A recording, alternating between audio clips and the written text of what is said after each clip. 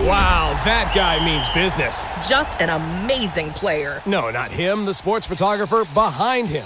What? He has a business bank account with QuickBooks Money where he earns 5% annual percentage yield, so he's scoring big on and off the field. You might even say he's the MVB. MVP? The most valuable business. Making your money work harder. That's how you business differently. Intuit QuickBooks. Banking services provided by Green Dot Bank. Member FDIC. Only funds and envelopes earn APY. APY can change at any time. Support for this show comes from Slack. You're a growing business, and you can't afford to slow down. If anything, you could probably use a few more hours in the day. That's why the most successful growing businesses are working together in Slack. Slack is where work happens, with all your people, data, and information in one AI-powered place. Start a call instantly in huddles and ditch cumbersome calendar invites. Or build an automation with Workflow Builder to take routine tasks off your plate. No coding required. Grow your business in Slack. Visit slack.com to get started.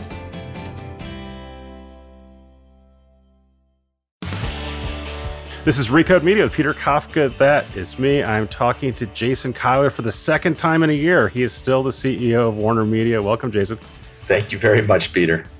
We don't often have repeat guests in the same year, but things have changed since we last talked. Well, last time we talked, AT&T owned 100% of WarnerMedia, and the plan was for that to continue for some time. Anyone listening to this knows things have changed. The plan is now for WarnerMedia to essentially be swallowed up by Discovery. And then at some point, you're going to have a different job. I want to ask you about what you might do in the future, but let me just talk about what's going on in present tense. You're CEO of a company. At some point, you won't be CEO of the company. What are you doing day to day? It seems like you have a fairly full load still. I do. And I think it's fair to say everybody here has a very full load. And the reason why is because we have a mission that matters and we have a company that matters.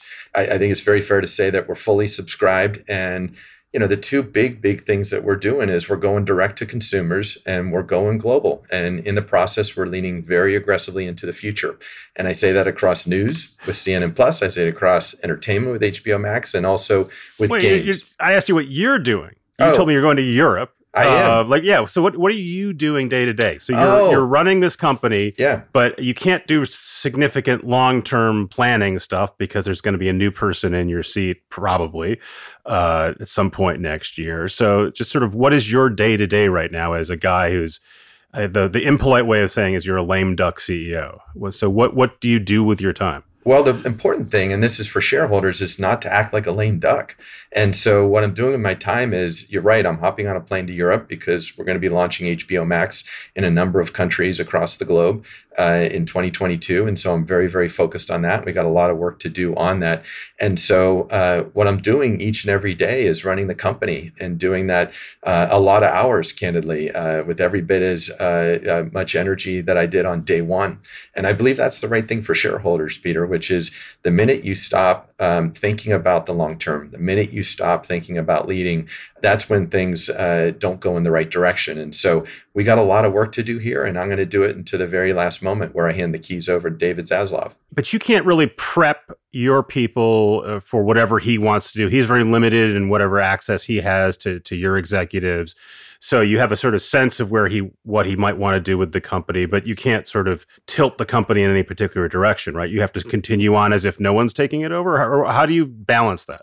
No, that's what you just said there at the end, I think is directionally accurate, which is, and keep in mind, the reason why WarnerMedia is so coveted and in such a good position is because I'd argue that this team has made a lot of good decisions in terms of, as I mentioned earlier, going direct to consumer and going global and leaning into the future. So I'm absolutely running the company and making the decisions, as is the senior leadership team, about the strategy and the direction and the operations of the business.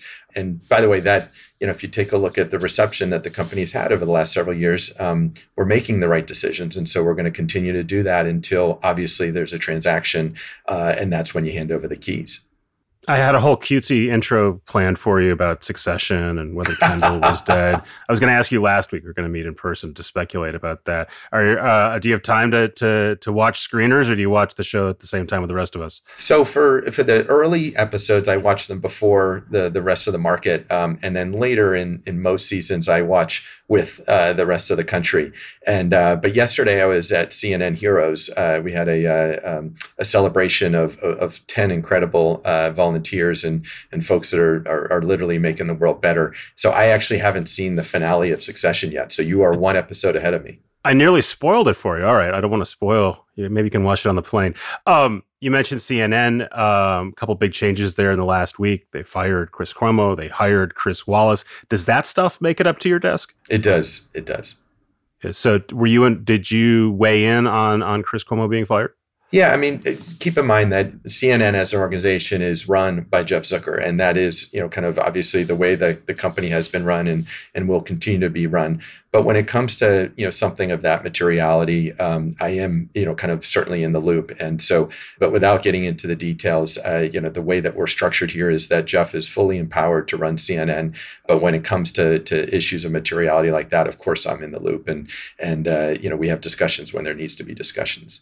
Did you guys have any difference of opinion over that move? No. Okay. What kind of discussions have you had with Zaslav, either prior to the deal being announced and since then? What kind of talks can you have, and what kind of talks have you had? Well, look, the nature of the conversations are quite limited. And I'm sure if you were on this phone call, he would say the same, which is we're absolutely following the letter of the law with regards to how two companies should operate when they're in this mode, which is before regulatory agencies have rendered their opinion on a transaction, which means that we operate our company as a separate company. Discovery operates their company to the best of their ability as a separate company. And so the nature of the conversations are not very in depth and certainly not strategic because they're not allowed to be. And so there's a time and a place for that, but it's not right now. And then what, in terms of your status at Warner, he's taking over your job. I'm told you were offered another job or a chance to sort of stay on and work with him. Was that at all of interest to you? These are all fair questions, and I certainly expected that you would ask them. But I'll share with you something I told the entire WarnerMedia team earlier this year, which is that in 2022, I'd absolutely kind of share news about me. But now is not the time, Peter, just because I want to make sure that I take time to think about my future. But it hasn't been my focus to date because my focus has been on the team, as it should be, given where we're at in the process.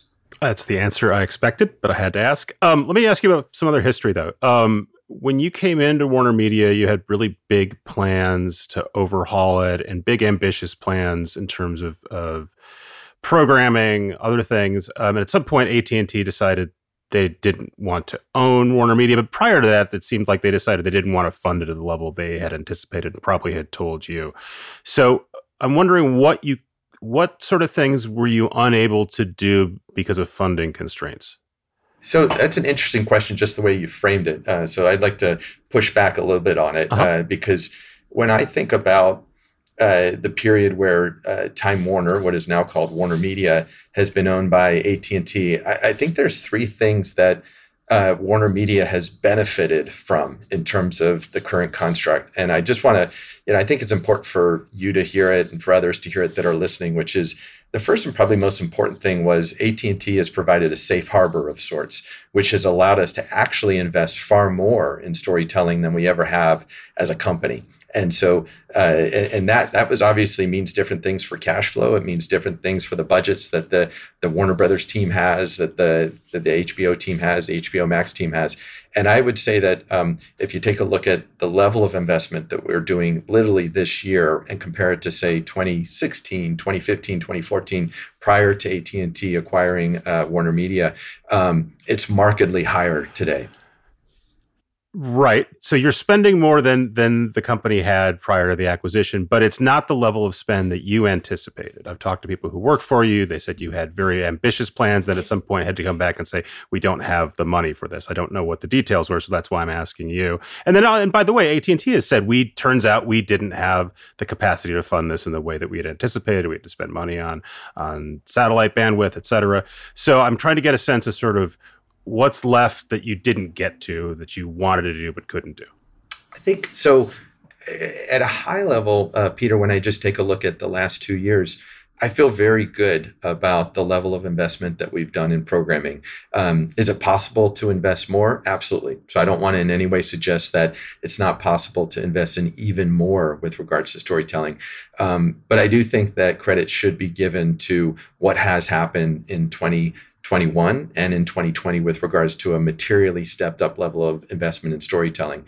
When I look at, kind of the nature of investment, Peter, across the company, the three things that I think are important to highlight is clearly the entertainment side of things. So HBO Max, HBO, Warner Brothers, et cetera. Games, which clearly there's a lot going on in that part of the business. And then finally, CNN, specifically CNN Plus. Those are the three areas that have had investment, and I feel really good about the level of investment. I'm very bullish on the future of WarnerMedia, and so I do believe there's capacity for even more investment in those three things.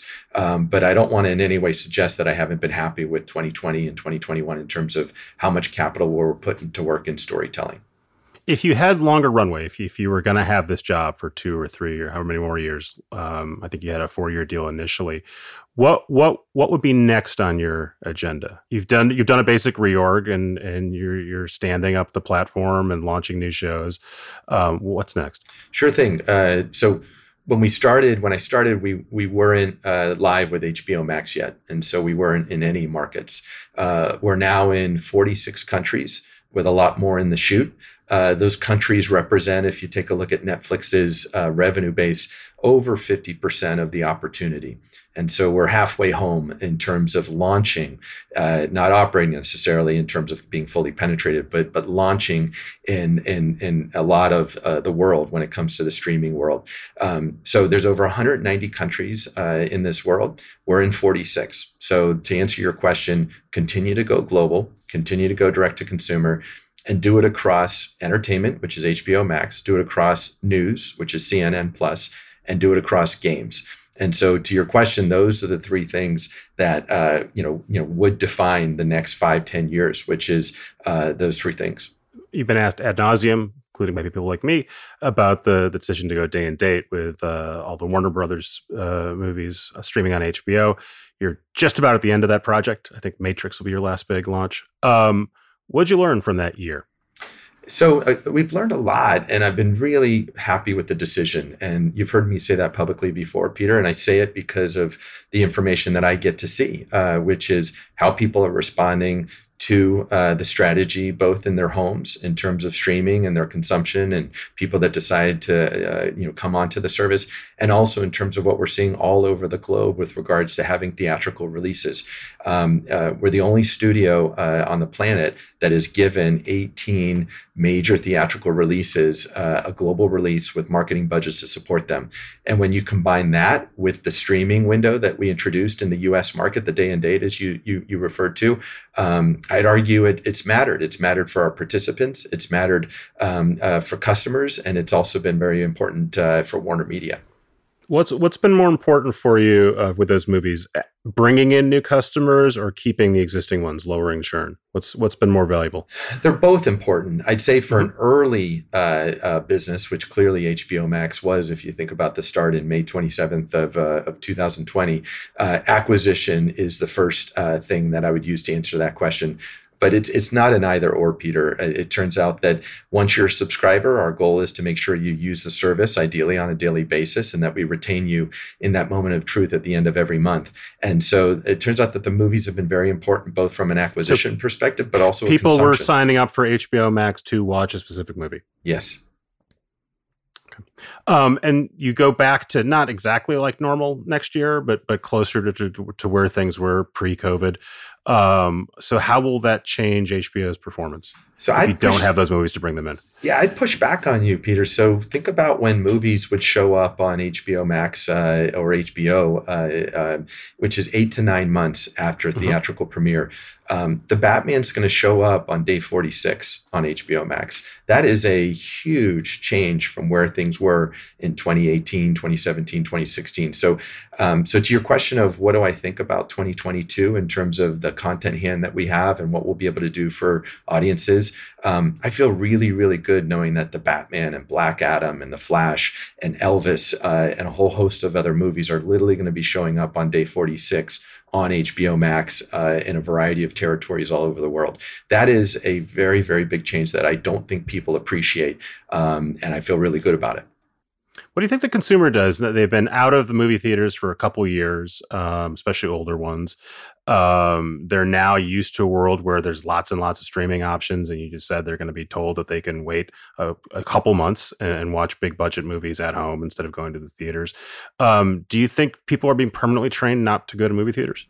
I don't. And let me explain. I think it's also helpful for you to know the kinds of movies that we're going to be releasing in theaters for 45 days and the kinds of movies that we're going to be producing with Warner Brothers that are going to go direct to HBO Max on day one. So, we're going to have over 10 movies that show up on day one, just like they did this year on HBO Max. Like Father of the Bride is a great example. That's a certain kind of movie with a certain type of demo that it attracts.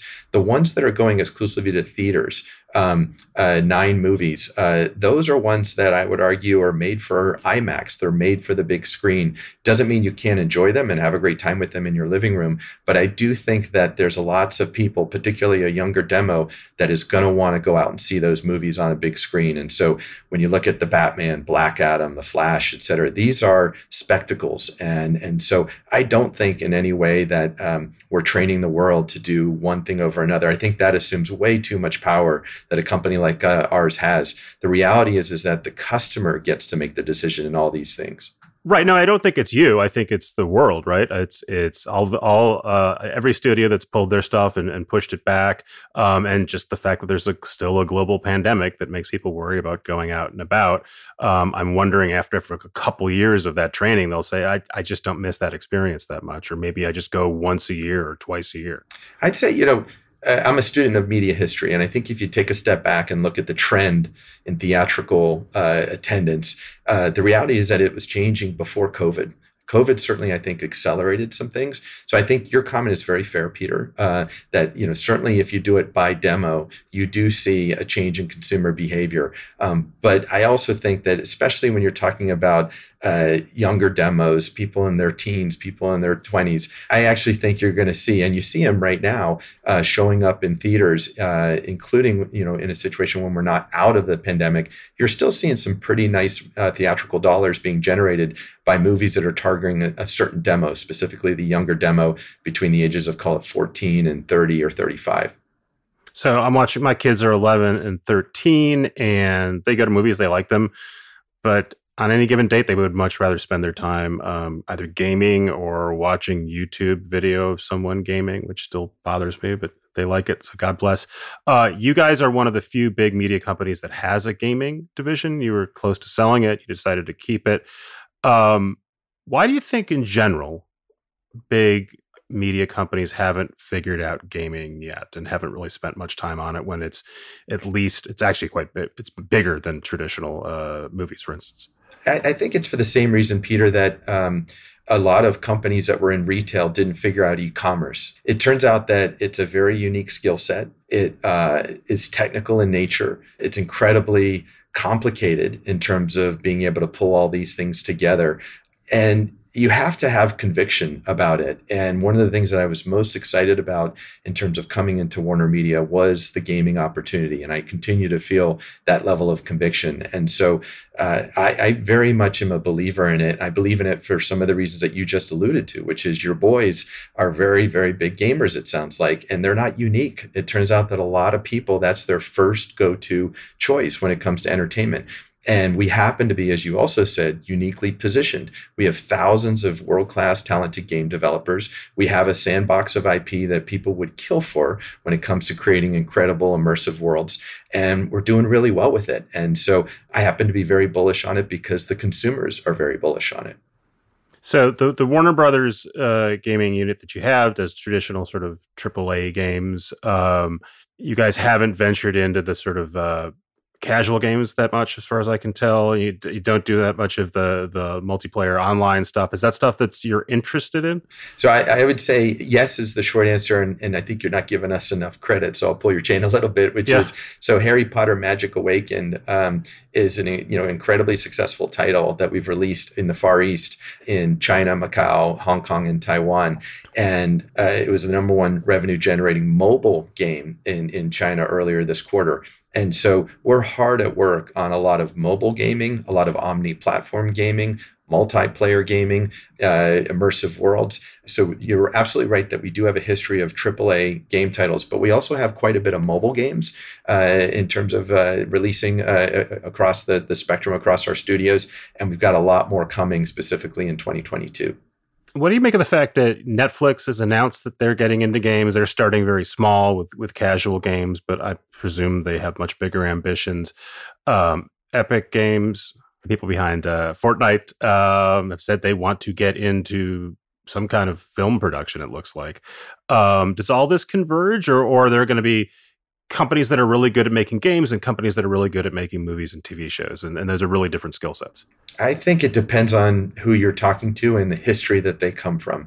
So to use one example, which is Disney, Disney clearly tried games, is not in games. They licensed their IP.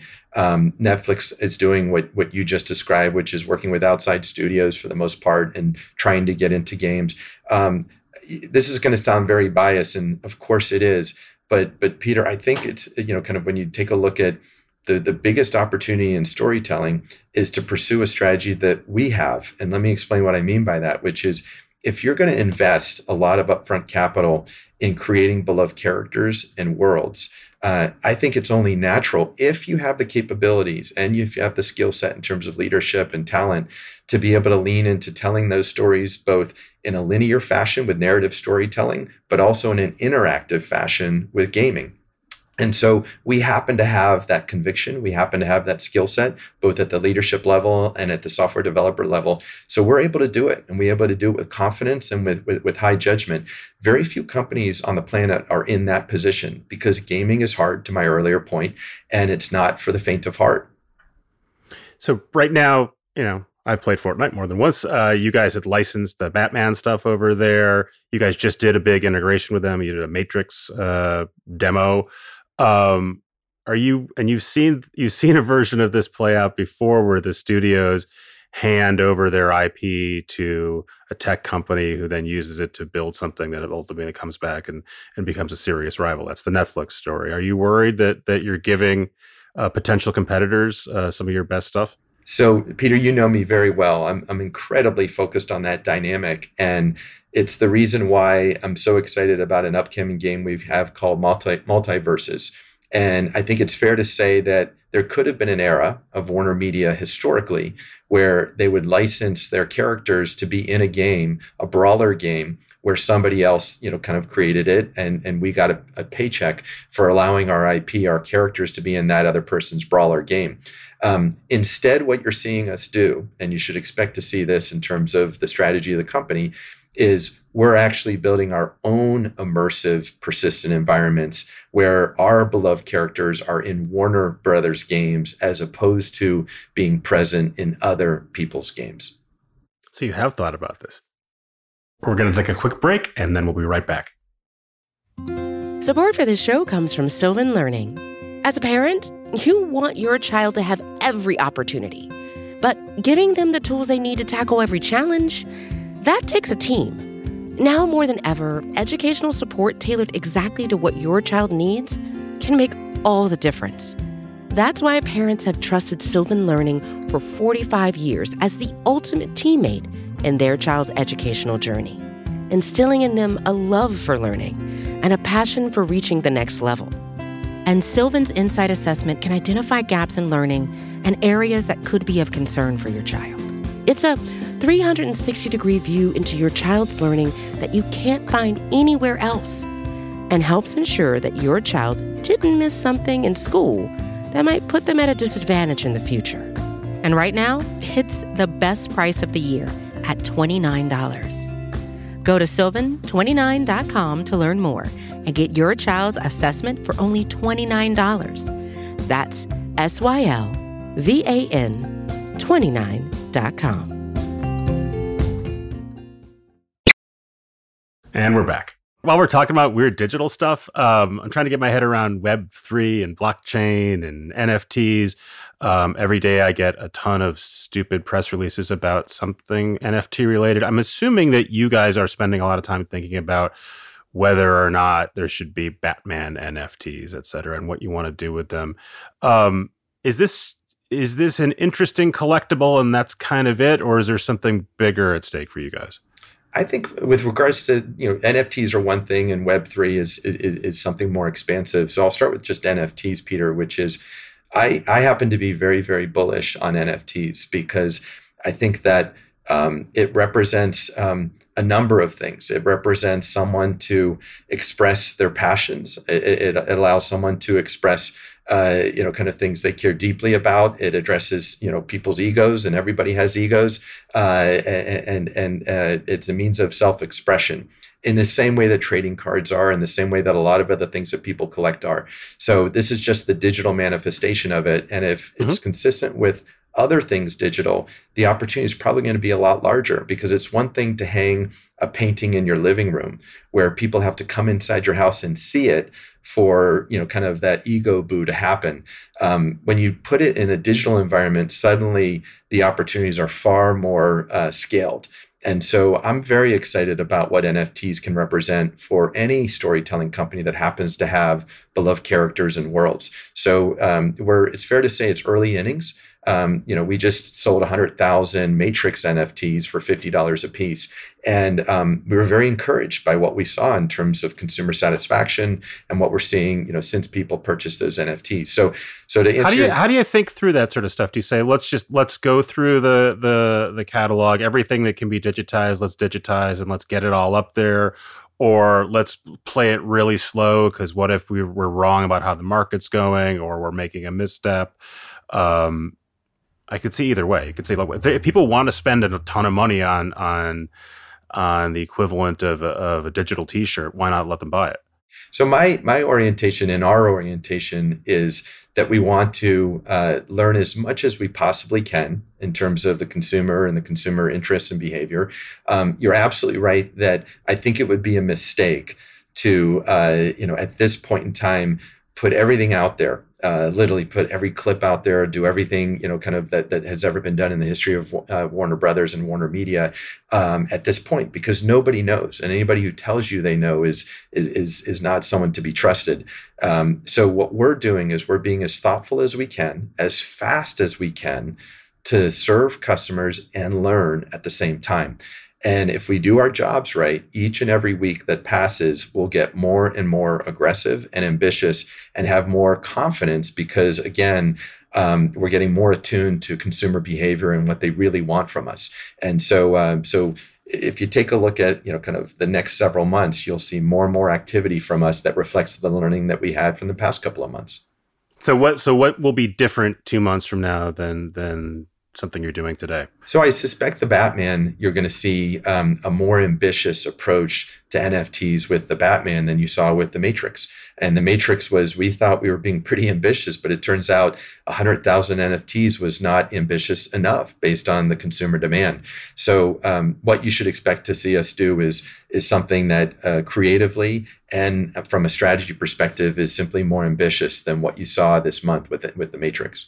Who is an NFT consumer in 2021? I was trying to go through this experience this week, involving getting a MetaMask account set up on my browser and my 12 keywords, and they tell you to put that in a security deposit box, and then you got to convert to Ethereum. It seems awfully daunting, and I'm reasonably technically competent.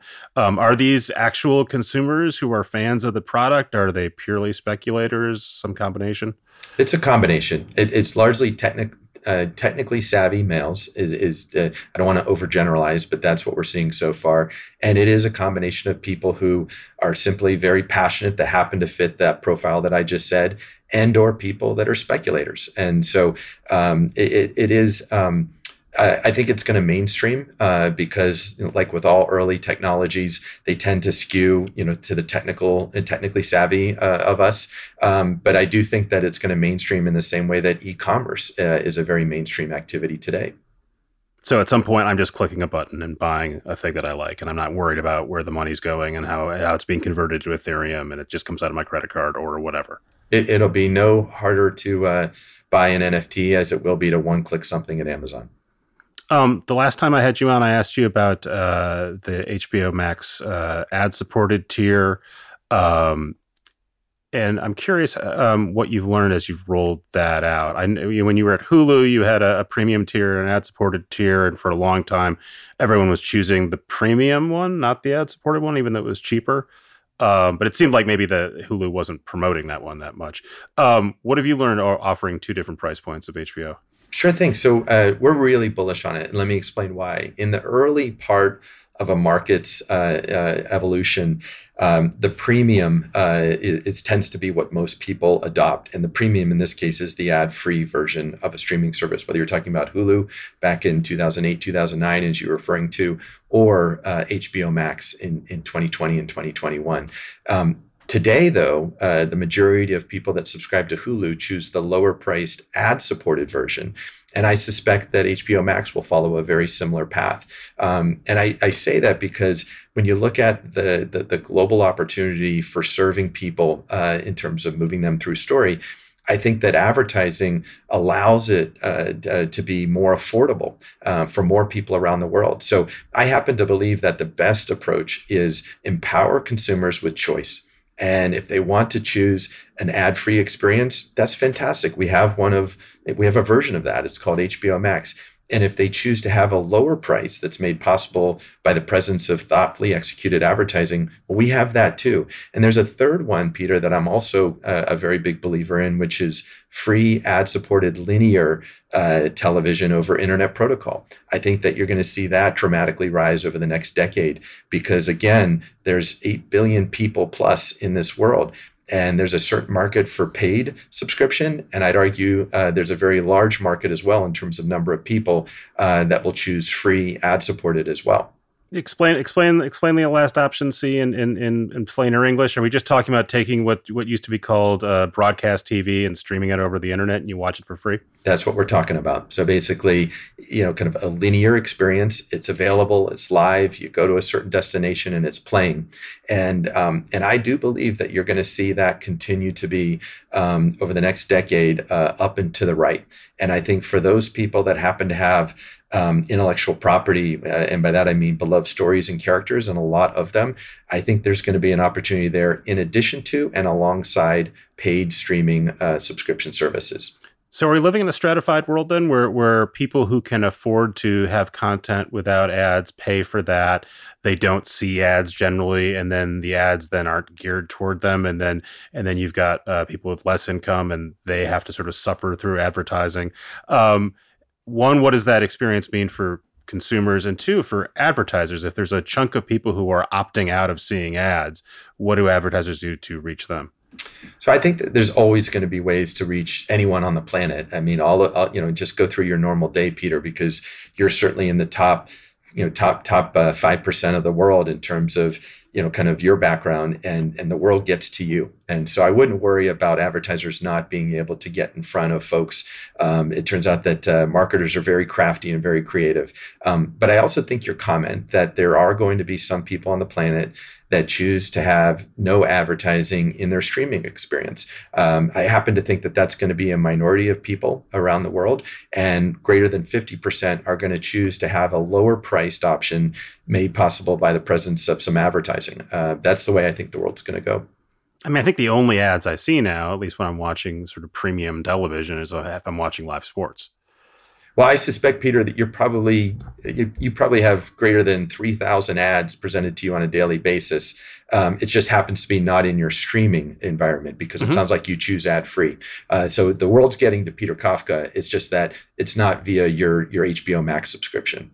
Let me ask you about live sports. You're watching this stuff carefully. Live sports is sort of the linchpin of the traditional TV ecosystem. The rights keep going up and up and up in value, even the viewership keeps dropping.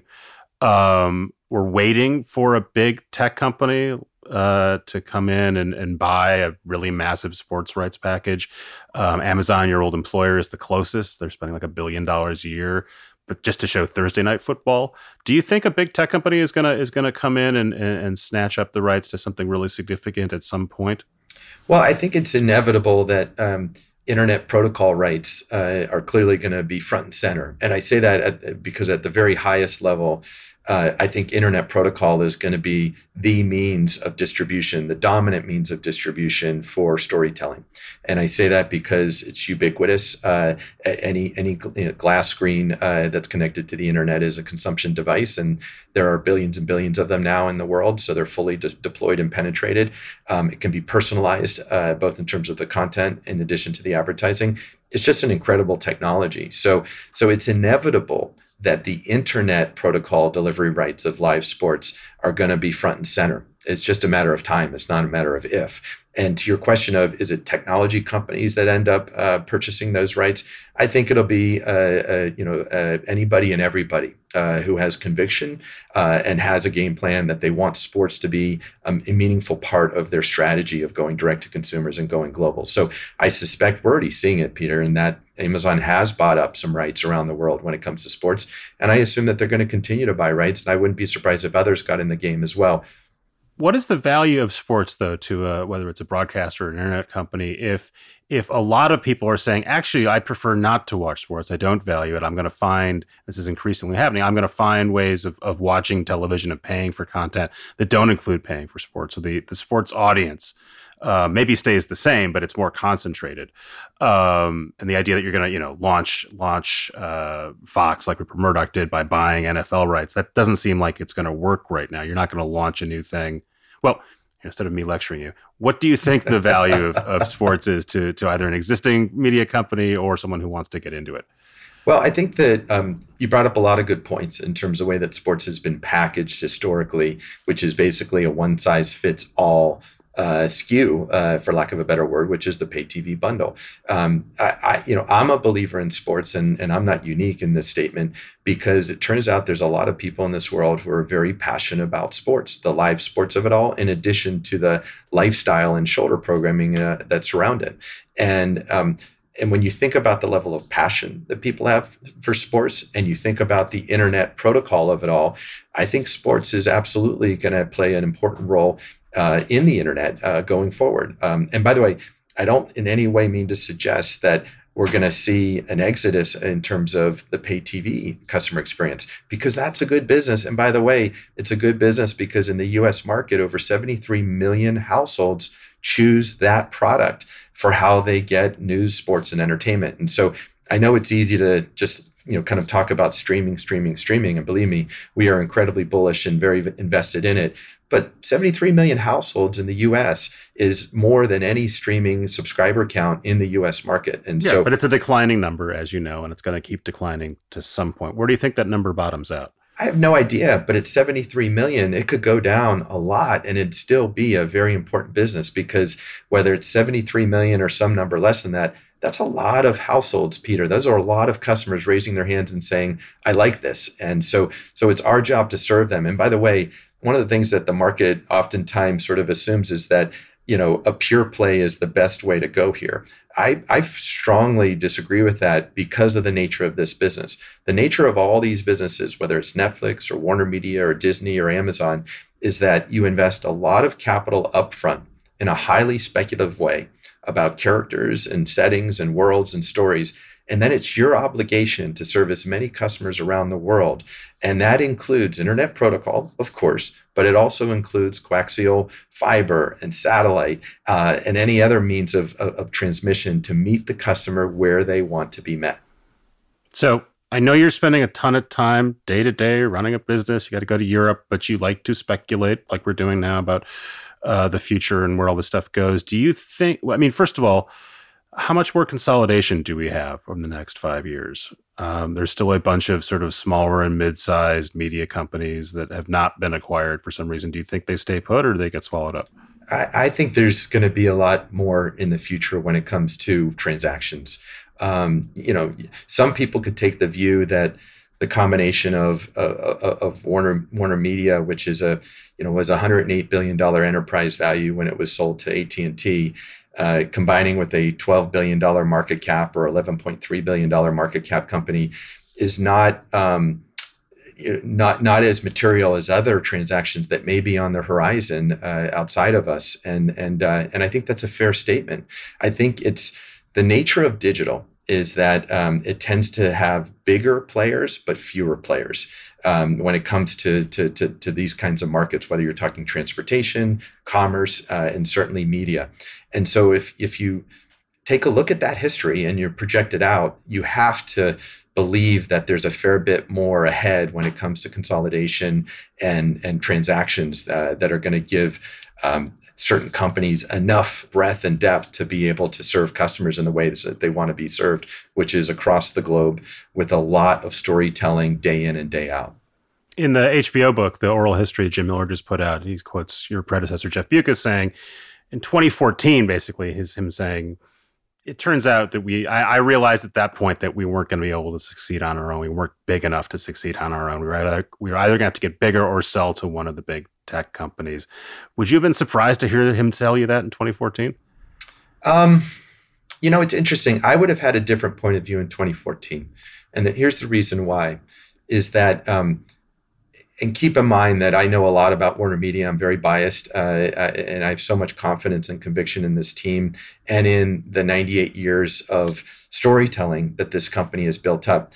So if you take a look at what's happened in the last couple of years, HBO Max went from not existing to being the number 2 player in the markets that we operate in. And that's on a subscriber level, that's on a revenue level. That's remarkable when you think about the job that this team has done. And so I would have come to a different conclusion than Jeff did in 2014. I respect the conclusion that Jeff came to, which, by the way, also includes how he thought about Wall Street and the receptiveness of Wall Street to a plan to go direct to consumer and to go global, which is expensive. It requires a lot of capital, which means that your free cash flow and your profits go from one level, high, to lower, because you're making a bet on the future that and you can get over. You can pull it off if you're Netflix and you haven't had the expectation of profits for the most of your life, but it's much harder to do if you're an existing company where they do want that. You're absolutely right, Peter. I think one of the most unheralded skill sets that's needed in today's world is communicating clearly and simply to the market about the journey that you're on, which is to be very, very clear that this is what we believe is going to be the best path to optimizing future free cash flow. I think that is an incredibly important skill. And in a very busy and a very noisy world, distilling it down and being able to say, we're going direct to consumer, we're going global across games, across entertainment, and across news. And we believe the size of that opportunity exceeds anything we've ever had in our history from a free cash flow perspective. I think that's really important because it would be very easy, and again, in a very noisy, complicated world, to lose that narrative. And I think that's very, very important for people to understand. And by the way, there's only a couple of companies on the planet that I think are well positioned enough to be able to get to the other side of that scale river. By the way, your current boss, John Stankey, says now in public, he says, yeah, we wanted the market to reward us for this. And they didn't. Basically, investors looked at what AT&T was doing with WarnerMedia, and they're basically the chance to sort of build a giant streaming operation and said, nah, we don't really care. Well, keep in mind, there's a 100+ year history to the shareholder base of AT&T, which you have to respect, which is there's a certain type of shareholder of AT&T which expects a dividend, which expects a certain type of profile in terms of what the business is. And there's no doubt that WarnerMedia is a very different business than AT&T, whether it's Spectrum or fiber. Did you ever have, just a couple more history questions, did you ever have a chance when it became clear, whether it's to John Stankey or to you, that AT&T wasn't going to be able to fund the thing the way they wanted, and that maybe it didn't make sense for AT&T to own WarnerMedia, to go out and find some other home for WarnerMedia? Did you ever have a chance to weigh in on other options pre-discovery? So I'm not going to go into that whole kind of subject matter, other than to say that keep in mind that from an investment perspective, if you just look at WarnerMedia and you look at the free cash flow that WarnerMedia has invested or generated on its own, this has never been, the last 3 years have not been or 3.5 years have not been a function of WarnerMedia using AT&T's capital to invest in the business. Didn't say they had. I was asking whether you had a chance to do something else with the company other than have it be sold to Discovery. Oh, I think that it's fair to say, and again, this is just an academic part of the conversation, Peter. But when it comes to kind of the options, for a WarnerMedia, of course, they run the gamut from IPOing and being out as an independent public entity, combining with another company, being effectively acquired by another company. They run the gamut, and so, but that's that's obviously an exercise that anybody would go through in terms of the different options.